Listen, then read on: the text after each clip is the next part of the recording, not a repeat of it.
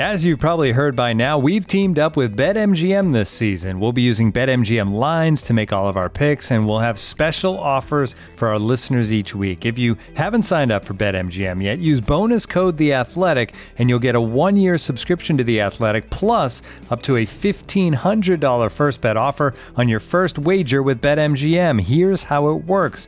Download the BetMGM app and sign up using bonus code The Athletic. Make your first deposit of at least $10. Place your first bet on any game and claim your voucher for a 1-year subscription to The Athletic.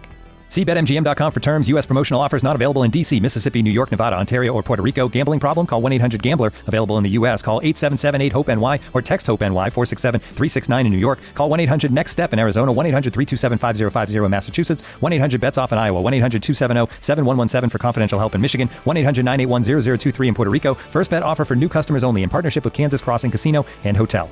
Don't forget, if you haven't signed up for BetMGM yet, use bonus code The Athletic, and you'll get a 1-year subscription to The Athletic, plus up to a $1,500 first bet offer on your first wager. The Athletic.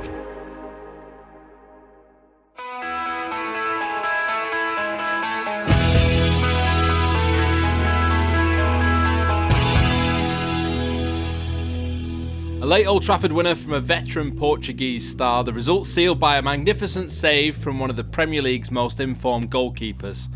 Sadly, that's a description of Wolves' win, their first on our turf since 1980. Across, cleared by Jones. Moutinho! New year, same old Manchester United.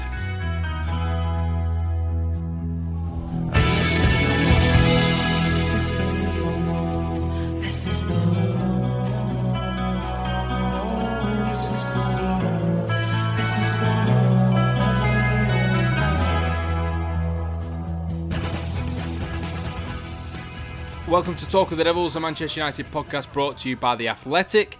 I'm Ian Irving, and holding the fort with us tonight is United We Stand editor and Athletic contributor, of course, Andy Mitten. Hi Andy, I was at Old Trafford, you were over in Spain, but I think we both had the same view of that. Yeah, we did. I've been back for all the games over Christmas, well, the ones which took place, and I had to cover Barcelona on whenever it was. I'm losing track of days, but yeah, I watched it on the television, and I feel like it was a big blow. Before we get into it, I'd like to wish everyone a happy new year, including yourself, mate. That might be the only positive you hear from me this evening. There might be some positives when we talk about Phil Jones, possibly, but as we usher in a new year on Talk of the Devils, there was an unpleasantly familiar feeling to that result and performance, unfortunately, at Old Trafford. I was at the game, like I say, and in Laurie Whitwell's absence, I spoke in some depth with our match reporter, Adam Crafton. So we're sat in the press box with Adam Crafton, of course, from The Athletic. You can still just about make out the hum of the mowers cleaning up the mess on the Old Trafford pitch. There was quite a lot of mess from a Manchester United perspective, Adam, wasn't it? Wasn't very good, that, was it? No, it was, well, I mean, it was as bad as anything that we've seen since Ralf Rangnick came in as manager. Very difficult to find positives tonight for Manchester United. It was really, really poor. I think it took them about 70 minutes to win a corner. One shot on target. Up until that point, it was really, really poor, and really only one chance created, which Bruno Fernandes managed to hit against the bar. And a night which I think left supporters wondering what exactly Rangnick's trying to do with the team. That they were neither pressing nor not pressing. Quite easy to play against. A lot of spaces in the middle of the pitch for Wolves to exploit. And when Wolves scored the goal, they absolutely deserved it. Yeah, Ralf Rangnick spoke in the press conference a moment ago, which we were both listening to. He didn't say a great deal in terms of explaining what was wrong, but it's clear that he's not happy with what's happening at the minute. But far more candid was Luke Shaw's interview with Sky Sports as well, and I've just spoken to him myself too. He said that he felt at times that the players weren't all there together on the pitch. He said to me several times as well that he felt they were lacking intensity. I mean, we're at the point where we're getting a Luke Shaw crisis candid interview, Adam, aren't we? Yeah, and it's completely baffling in terms of the intensity. I mean, you're playing at Old Trafford in front of 70,000 people. I can never understand how a team can't start with intensity. You watch any of those other top six teams and they generally give you a level of intensity and urgency that we just don't see from Manchester United. How many games have we seen, over the last year and a half where they just do not start properly? And when you don't start properly, you get yourself into a situation where it's very hard to then pick yourself back up, and that's the recurrent theme. I think there's questions that come out of it. Obviously Bruno Fernandes didn't start today, came on, probably made United better when he was on the pitch, but then you have other situations that are really intriguing. Ralf Rangnick, when he first came in, it looked like Dalot and Telles were going to be the fullbacks. Now Wan-Bissaka and Shaw have started 2 games in a row. What's the plan there? Matic appears to have overtaken Fred on the basis of half a game against Burnley where United were all right. And it feels like every decision that's being made at the moment is almost reacting to what we've just seen. And Rangnick came in with this 4-2-2-2 system where we were told he was going to have 2 number 10s. That then became a straight up 4-4-2 where, for much of the first half today, and I think against Burnley as well, you had Greenwood and Sancho almost hugging the touchline. And then at half time it became a 5-3-2 or a 3-5-2, however you want to describe it. It seems like the manager's struggling for an identity for these players, and the players themselves, as Luke Shaw has said, there doesn't seem to be this collective spirit. Once United went a goal down, even a goal down, you think it's Old Trafford, you've got maybe 15 minutes left including injury time. Go and create a chance. Go and make something happen. Put them under some sort of pressure. And there was none of that. It was really comfortable. It felt like there was a lot of different individuals trying to instigate something by themselves. Ronaldo showed the most urgency he did in the entire game, actually when Wolves scored, sort of gesturing for the ball to get back to the halfway line and then sort of flapping his hands around a bit. And it's all, it's all quite sad. And Rangnick's got a decision to make in terms of, I think he has to try and settle on a team and a system and go with it for a few games. He can't just keep chopping and changing the system within games, in between games. And he's got a decision to make in terms of, I think he can only play with one of those 2 up front. And, it's one of the questions of the season, isn't it? Can you make a competitive Manchester United team out of the individual that's Ronaldo? And how does that work with Fernandes and Cavani and Sancho? Sancho, so I'm rambling now, but Sancho tonight was absolutely appalling. He was awful.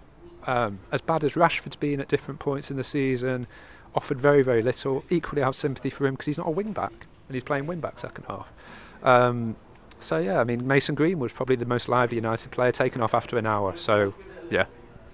Yeah, we need to talk about that Mason Greenwood change, definitely, because it was it was definitely the first sign of sort of disquiet from the fans inside Old Trafford. We're both here, we both heard a number of boos, really, for a substitution, which, considering we're only a few weeks into Rangnick's reign, it wasn't really a great sign, that was it, from supporters. But I was sort of thinking as well, if Greenwood was the answer in terms of bringing him off, what was the problem that the manager saw? Well, I think Rangnick said in his press conference that it was a decision between Greenwood and Cavani. That's the way he saw it. I think other people watching would have asked, well, why wouldn't it be a decision also that involved Sancho and Ronaldo? Either would have been fair to take off, I think, at that point. I think you also, so he went with Cavani because maybe Cavani's more likely to nick a goal than Greenwood, which seems reasonably fair. But as for Greenwood, it's, he was lively. He wasn't fantastic. He was just lively, made a couple of things happen on the half turn. But again, it's not as though he was playing out of his skin. I did watch him tonight. I was impressed by him physically, the way he held off players a few times, and it made me just think, with the way he started the season through the middle, that he's actually probably physically strong enough now to play through the middle. And that creates, again, that same debate about, are they playing the right players through the middle to set the tone for a performance? Cristiano Ronaldo is an unbelievable individual player and, deserves all the respect for that. But I think Ralf Rangnick might be coming towards a point where he has to make a decision, am I picking a team that gets me the best results because maybe I could get the job for a couple of years? Or am I trying to develop a style, a level of performance for this team that can then be taken on? And I think if he takes the latter view, it might be the case that he starts playing with some of those younger forwards and trusting them and trying to develop a bit more of a spirit in the team. Yeah, that was one alarming thing really from the centre forwards and the attacking players as well. Between Sancho, Greenwood, Cavani and Ronaldo, there didn't seem to be much of a relationship or understanding in that game. Let's finish on a high note, if it is a high note. I think it is, considering what Phil Jones has been through over the course of the last 2 years. His first appearance for 708 days. Not even played a minute of football between the start at Tranmere in the FA Cup in January 2020 and here tonight. We can both say we were here to see him make his return. I think he deserves so much credit for the battle that he's had mentally and physically to get himself back out there on the pitch. And actually, you could probably say he was Manchester United's man of the match, couldn't you? Yep. He was really good. And it's great, it's great for him in terms of, 2 years out. And that's really hard for a player. I think, he's almost been reduced to a meme, hasn't he? For a year and a half, 2 years, and that's pretty horrible. Even before that, in fairness. Even before that, yeah, he's had a difficult period. He was never going to reach the standard that Alex Ferguson set out for him when he said he could be one of the greatest players in the history of the club. But equally, he's not been as bad as people have made out at times as well. Probably not as bad as I've made out at times. As exasperating as some individual performances can be at different moments. I thought tonight he did really well against a difficult player and Jimenez, a physical player. I thought him and Varane actually looked quite good together as a partnership. But yeah, I mean it's really as good as it got, isn't it, for United? The goalkeeper was good again. The goalkeeper's always good at the moment. The goalkeeper always has a lot to do. But Phil, I don't really know, where does Phil Jones go from here? I mean, I still don't think he'll be playing every week if Maguire and Lindelof are fit. Bailly will come back as well from the African Cup of Nations. So I mean, maybe they keep him around for the rest of the season. Maybe, I don't know. Maybe Newcastle were watching tonight. Yeah, it's a good opportunity to put himself in the shop window as well. I was down pitch side as well, working for the Premier League, and saw Phil Jones walk off. He looked very emotional as he went off the pitch. He got a big ovation from the Stretford end and from the Red Army in that corner as well. And it was a really lovely moment. But in terms of what's next for United, then, Adam. Yeah, just to go back on Jones for a second. I mean, the fans were really supportive of him before the game. They were singing his name with Spandau Ballet. And actually, I remember they cheered his first they cheered his first few touches, and also he did a really powerful interview a few months ago where he was just talking about what it's like to see that criticism online and how draining and dehumanising that is at times. And I think he spoke at the time about these kids sat in their bedroom eating pot noodle, playing the PlayStation, while he's out here representing Manchester United at the highest level. So, yeah, great night for him individually. What was the point you just said? Doesn't matter, Phil Jones is back and there's a few people choking on their cold pot noodles now in their bedrooms. It's been great to speak to you for Talk of the Devils, Adam. Thank you very much. Pleasure.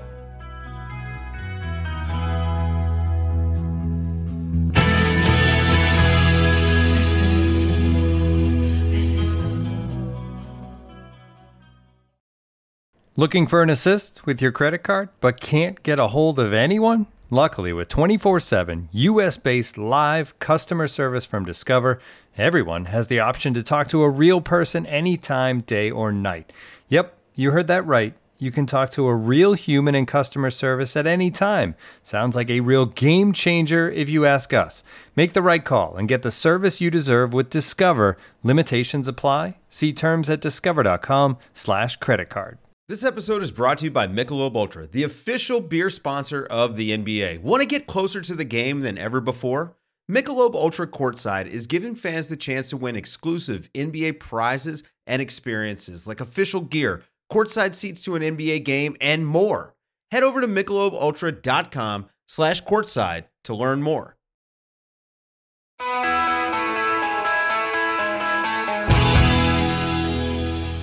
Yeah, great to hear from Adam and great to see him at the game, Andy. The risk of sort of going all over it again, I think there's one question I can probably sum up, really. The feeling inside the ground, the feeling I've seen on social media, I've heard on the radio. It's probably going through your mind as well, Andy. Are United making progress under this interim manager? It's hard to say that United are making progress because the result and performance against Wolves was the low point of Ralph Rangnick's time at Old Trafford so far. But let's not kid ourselves. United were hardly convincing in the wins against Crystal Palace, the draw against Young Boys. The away win at Norwich was partly because David De Gea was so good. The draw at Newcastle was really, really disappointing. The high point was scoring 3 at home to a Burnley side who can't win any matches. But no, it is still early for the manager, and I don't want to be too hard on him, but I've seen a palpable lack of a new bounce which comes with a new manager. It tends to happen. A great example of that was when Ole Gunnar Solskjaer came in, or even when Louis van Gaal came in that pre-season. Everyone looked completely different at the start, and then the proper game started under Van Gaal. But under Mourinho, it was an encouraging start. But nah, I'm worried. I thought that result against Wolves and that performance was not a surprise. I'm worried about the tactics, the individuals. I'm worried about what I hear from within the club. And results, as Ralf Rangnick said many times, they set the mood. And I think he speaks really well. I think he's excellent with the media. I think he's honest. But I said when we first spoke of him, he's got a really, really tough job. And I've not changed my opinion there. No, and he sort of acknowledged tonight as well that the job is just as tough as he thought it would be in terms of trying to turn things around at Manchester United. Just picking up on something you said there, Andy, can you share anything about what you've heard about what's happening behind the scenes, or the tone or the mood of that at all? We've got a new manager coming in, and I did a piece for The Athletic a couple of weeks ago. He's lost 3 coaches. When I wrote that piece, it was against the grain because fans were saying, well, we've got a new manager, everything's great, but he didn't want Michael Carrick to leave. He didn't want Kieran McKenna to leave or Martin Pert to leave. So if you lose 3 of the people who've been coaching the players every single day and expect things just to carry on seamlessly, well, I'm told it just doesn't work like that.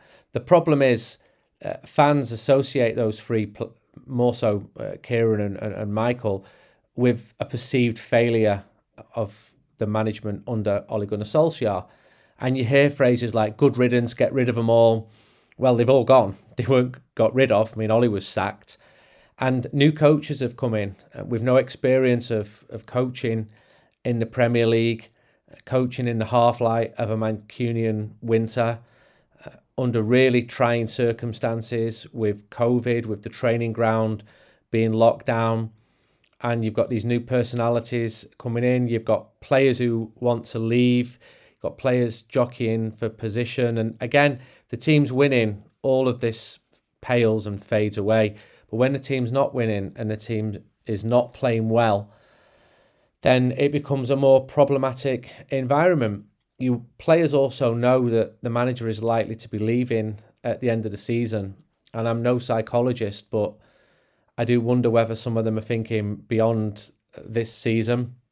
And we can see the evidence on the pitch. We saw after the game against Wolves an interview which Luke Shaw did. And the final line of that interview I thought was really telling. Like I said, it's just tough and disappointing, but we have time now to refocus back. We got a long training week, and you know, maybe the manager can bring some more ideas that what he wants on the pitch. His body language when he was saying that, he looked really defeated because the team had been defeated. But for a player to say that, I thought that was quite pointed. And you can put this on the players because you can say the players are not doing what they should do, but they're having to adjust to a new tactical system or systems mid-season. And it's a struggle. United have not played a proper good side yet under the new manager, and that mini bounce under Michael Carrick where he got that really good result against Villarreal, beat Arsenal, drew away at Chelsea, that has now long gone.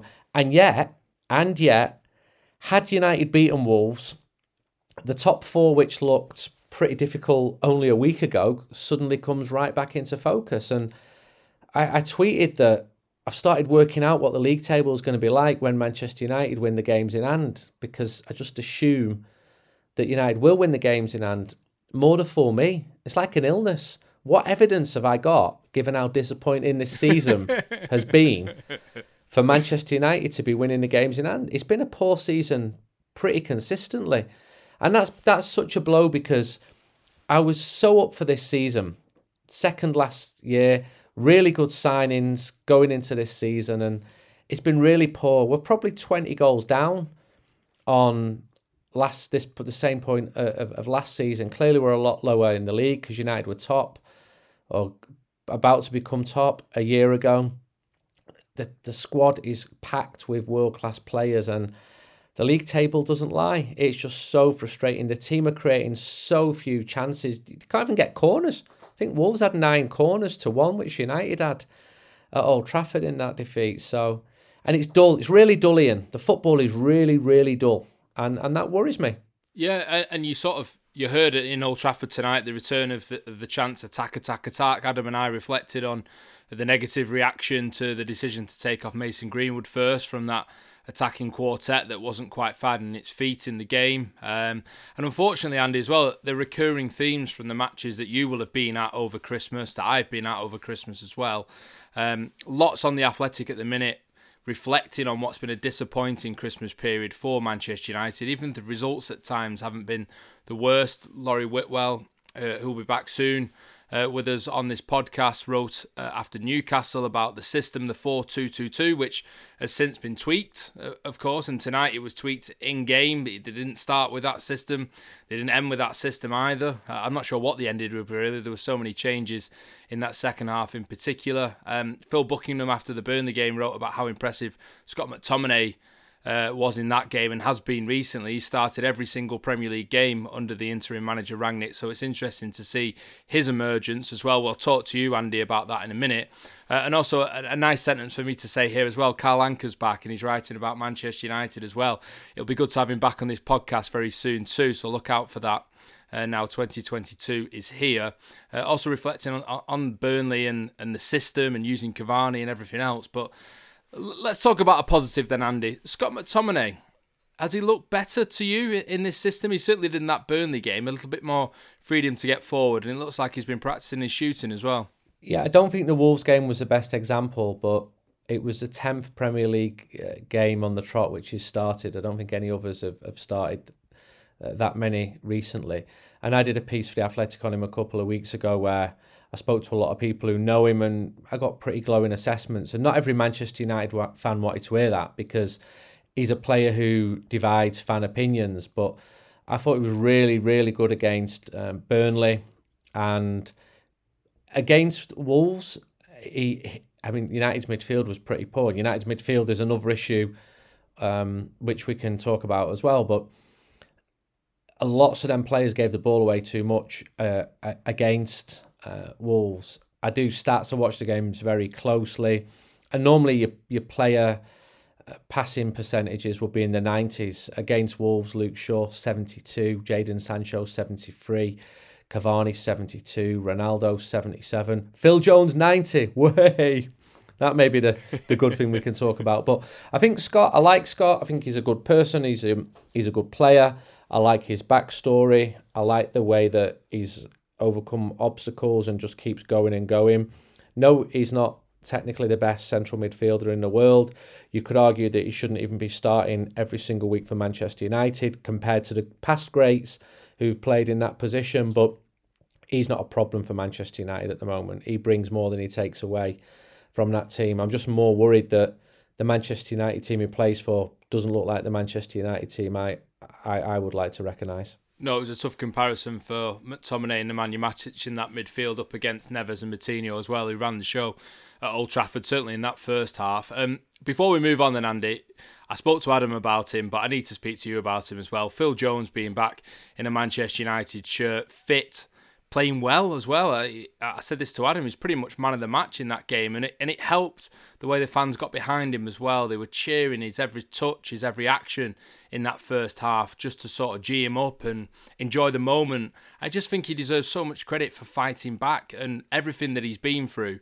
And no matter what happens in the future now, the fact that he's come back, he's made a start, he's made an impact, and he's returned to the first team at United. It's such a big deal, isn't it? It's been a long time coming, and I knew he'd get a good response. And I got a call from BBC Radio 5 just before the game started asking me to talk about him. And I said, he will get a good response. And the presenter said, really? I said, yeah, he absolutely will, because he's not wished to be injured. He's been really unfortunate. And he's had a lot of criticism, especially online. And the criticism seems to be that he's injured and he's picking up a wage. Well, he doesn't want to be injured. No footballers want to be injured.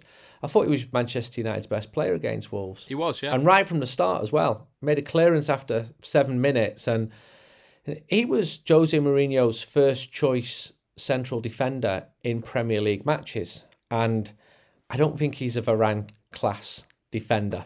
But he was better than Varane against Wolves. Varane didn't have a bad game either. And he's 29 years old. I think he's the longest serving player. He came in that summer 2011 when David De Gea came, and he's had some great games for Manchester United. He's just had a terrible last couple of years, and I remember writing about him more regularly when he was playing more regularly, and in one of my articles totaling up the different types of injuries he had, it was like 14 different types, and you wouldn't wish that on anyone. And people say, yeah, he's got all this money. That argument just doesn't hold any weight for me. I'd love to see him not be injured and to enjoy his football and to show people what a decent player is. And whether that's at Manchester United is probably doubtful. But he was shown tonight that squads are needed because players get injured, especially now when we've got the COVID issues around football. Managers are needing all the players that they can have. And he stepped in tonight and he stepped up. So that was about the only bright spot. Maybe David De Gea had another good game, but he's only having good games because United are conceding far too many chances. Yeah, it's almost a barometer of Manchester United's poor form, isn't it, when David De Gea starts being the player of the month again, and he's been player of the month the last 2 months, so read into that what you will. I need to remind you at this point, you can subscribe to The Athletic now with a 33% discount. Go to theathletic.com/Man United pod. You get full access to all the great Manchester United writing that we've been speaking about on this podcast, and also ad-free versions of The Athletic's podcast, including our Sir Alex Ferguson special to celebrate his 80th birthday, and all the articles, of course, related to that as well. So make your way to theathletic.com/Man United pod and sign up now for a third off a subscription.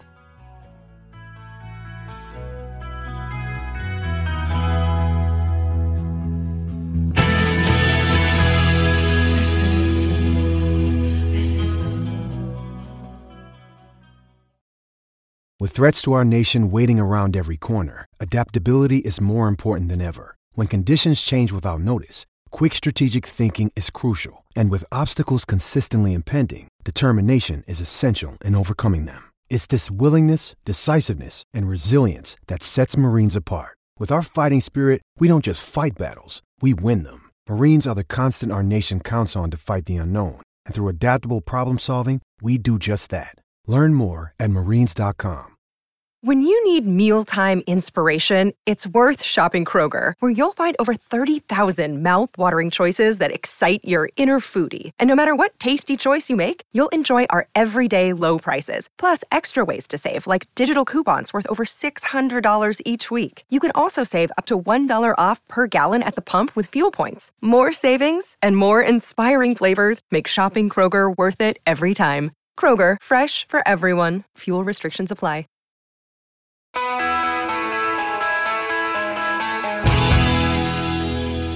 So, the January transfer window is now open, and United can feasibly, at this point, they might even make an announcement while we're doing this podcast, Andy. Maybe not. They can look to strengthen, though, this month, can't they, in this squad, and sort of see if Rangnick can put some sort of a stamp on it. He certainly has in his comments about players not leaving. Very, very strong in his comments about Edinson Cavani and Donny van de Beek not leaving Manchester United during the January transfer window. Like you said before, he's speaking well, isn't he? He's saying the right sorts of things. It's just on the pitch where there's a bit of a mistranslation, maybe. Yeah, it's dull football. This 4-2-2-2, it's just not working. I can't see any momentum with it. Manchester United changed formations at home against Wolves. I'm baffled by this, and the crowd are not stupid, and they won't get on the manager's back yet. But if this continues, they will get on the manager's back. And it's not just on the manager, it's on the players as well. But it's also on the manager. He's been brought in and talked a fantastic story and had a glowing CV. And he's expected to act upon that. He's paid a lot of money to get Manchester United clicking again. and that is not happening. United are really labouring against the poorer teams, just not even creating chances. It's not even exciting. I think Wolves had 19 shots against 9 for Manchester United, and this is against poor teams. Wolves are not a poor team. Wolves were decent, but Wolves are not a team who are renowned for creating chances. So it could very quickly turn sour if results do not improve. If United go out of the FA Cup to Aston Villa, if United get hammered against the better teams, because the fixture list so far has been pretty forgiving. In terms of transfers, well, Anthony Martial wants to leave. We know that. We know that Paul Pogba is running out of time on his contract. We know that Jesse Lingard has been frustrated about his lack of minutes. So every player's got a different set of circumstances. I think fans would like to say, well, who are we going to bring in? And I think United are not going to be don't plan to bring anybody in unless it becomes an emergency.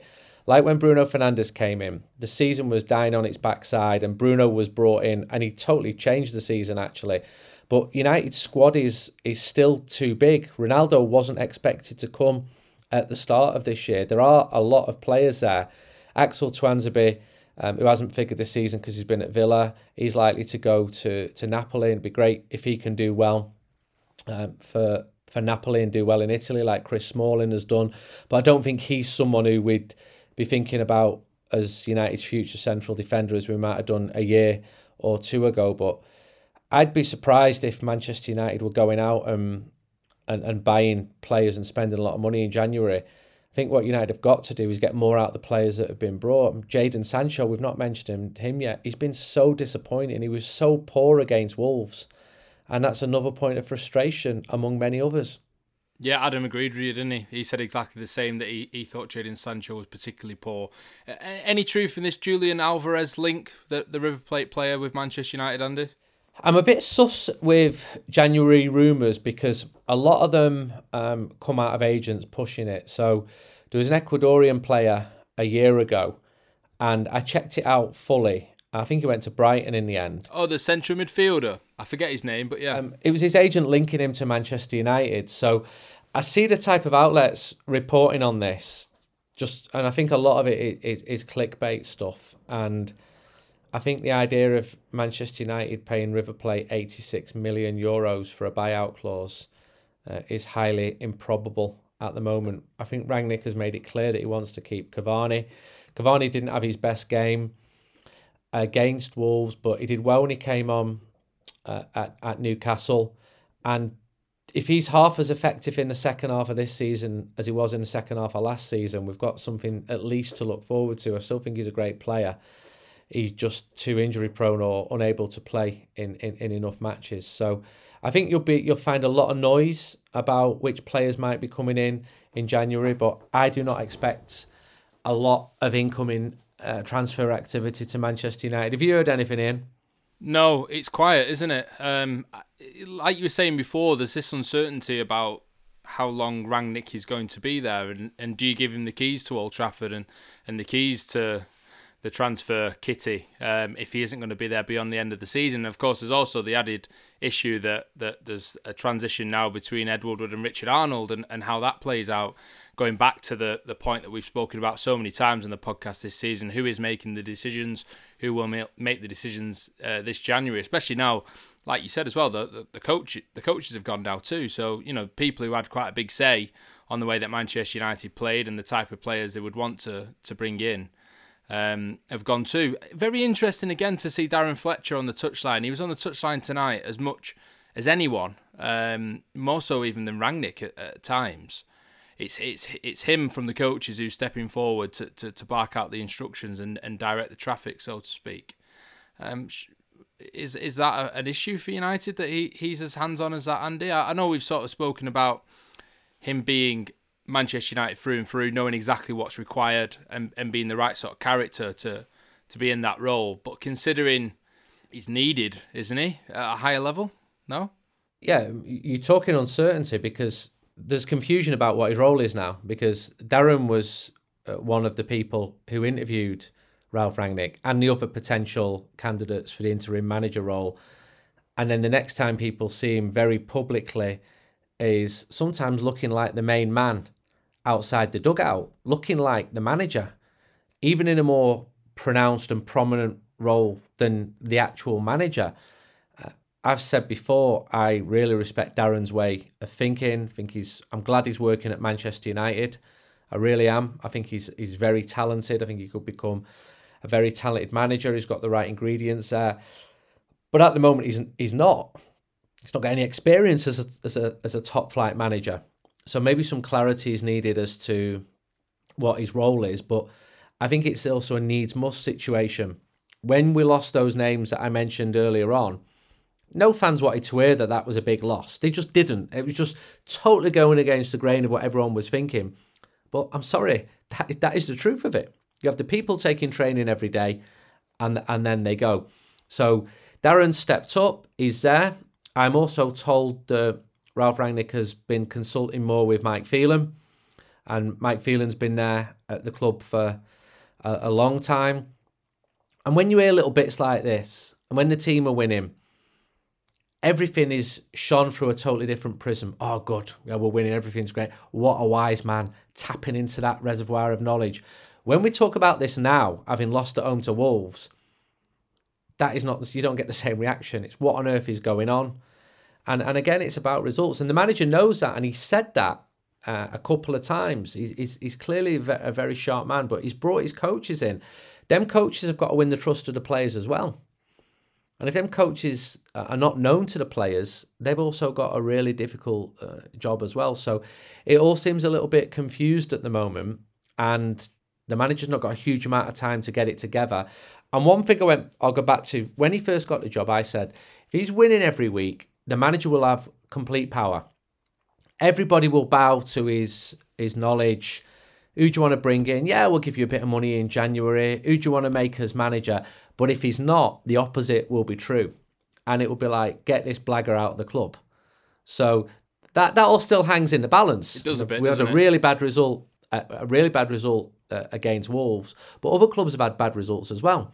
And I hate myself for watching Liverpool lose against Leicester thinking, might be a little chanted, and don't be stupid. Liverpool put 5 past United. They're miles better than Manchester United at the moment.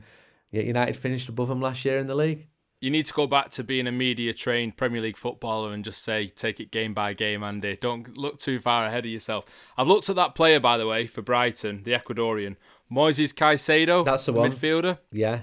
So he signed for Brighton last January, and he's now on loan in the Belgian First Division at Beerschot. So well, there you go. He's not played a minute for Brighton. There you go. And there's so much of that in football, and you see it when somebody signs. They'll see a 2 or 3 minute clip of his YouTube stuff, and they'll be like, he looks brilliant in, put him in, give him a gun on the right. I've just seen it so many times where players have come in and they're just not ready, or they're bought for the future. And one of them was Donny van de Beek. And I said it on this podcast at the time. I've been given no indication that he's going to be a regular Manchester United starter at any point. And he's become a darling. And other clubs have. Barcelona have got a lad called Ricky Puig, who all the fans think he's the next Messi. It's just waiting to break out. Unfortunately, every single coach he's played under doesn't have that opinion. Yeah, it's a slight issue, isn't it? Right, before we wrap things up then, I think we should mark tonight as well, because it was the first time at the game this evening that Manchester United fans were able to stand legally inside Old Trafford to watch the team in nearly 3 decades, actually. Of course, it was the start of the trial for safe standing, and the rail seats that had been installed at Old Trafford were used properly for the first time tonight. There was, I think, 1,500 home fans in the old J stand section in the quadrant between the Sir Alex Ferguson stand and the East stand, and there's also 500 away fans as well. I have to say, being at the game, it was still the Red Army dictating things in the opposite corner from a home fan's perspective, but it's encouraging, Andy, isn't it? People are listening. It's a trial that's taking place. It sounds like tonight's gone well, despite the result. It's a step forward, isn't it? You've been right across this story from the start, almost. I've been writing about this since 1994, when terracing disappeared from Old Trafford, and I used to stand on the terraces myself. I've travelled around the world at grounds, and I've stood on terraces, and I've been a big advocate of safe standing areas. It's been a long time coming. I think you've got to give Manchester United some credit for being at the forefront of wanting to trial these areas. You say the main area was coming tonight from the Stretford end. You're absolutely right. Nothing really changed in J-Stand because them barriers have been in all season. It just became legal tonight. Fans have been stood in there throughout this season, and I speak to fans in there, and I've spoke to some after the Wolves game. Said it's been really good. By the way, it wasn't a criticism whatsoever of the fans who were in that section. It's just the fact that the Red Army are so loud now, aren't they? Yeah, it's coming from there, and that's great. Yeah. That is a traditional vocal heartland. Is the Stretford end. J-Stand's had its moments over the years, and even this season, it's had some really good moments. And there's loads of good Red 2 going there. But people like John Darch, who's a Bristol City fan, he pushed for safe standing more than anyone. Phil Gattenby, a Manchester City fan, was on it a long time ago. And I can remember going to Leverkusen and writing about this in 2013 when United played there and making a little TV programme about it. And I remember some people at Manchester United laughing at the idea. I won't name them, just looking down on the idea, thinking, this doesn't make sense. You want to stand up, but you want to sit down at the same time. Absolutely clueless when it came to fan culture. So I realise Ed Woodward is not a popular man at this moment among United fans. He was really behind bringing in safe standing at Old Trafford. And the fact that it has become a reality is really encouraging, because we've seen at other grounds, like at Celtic or at Shrewsbury, that it does work. And I think people should have a choice whether they can stand up or sit down at matches. And I'm really encouraged. And also by the fact that away fans can stand up as well. I think it's great.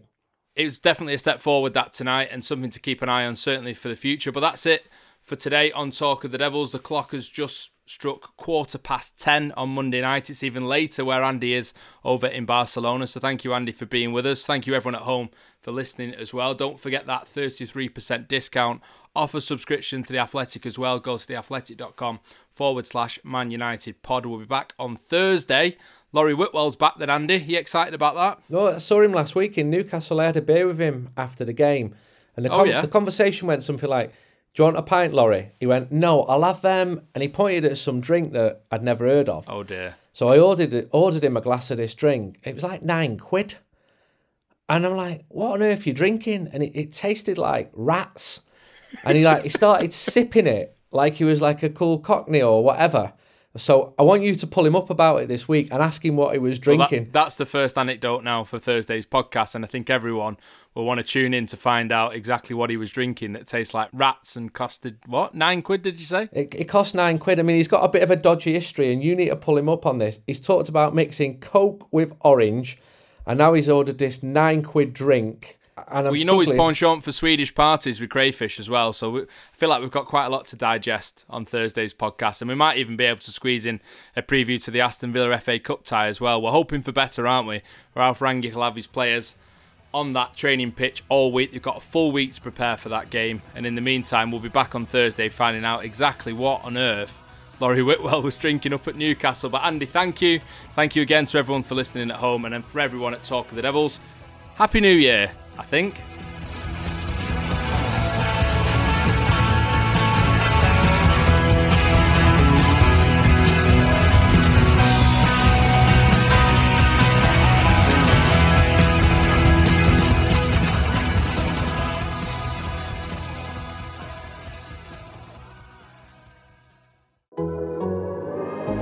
The Athletic.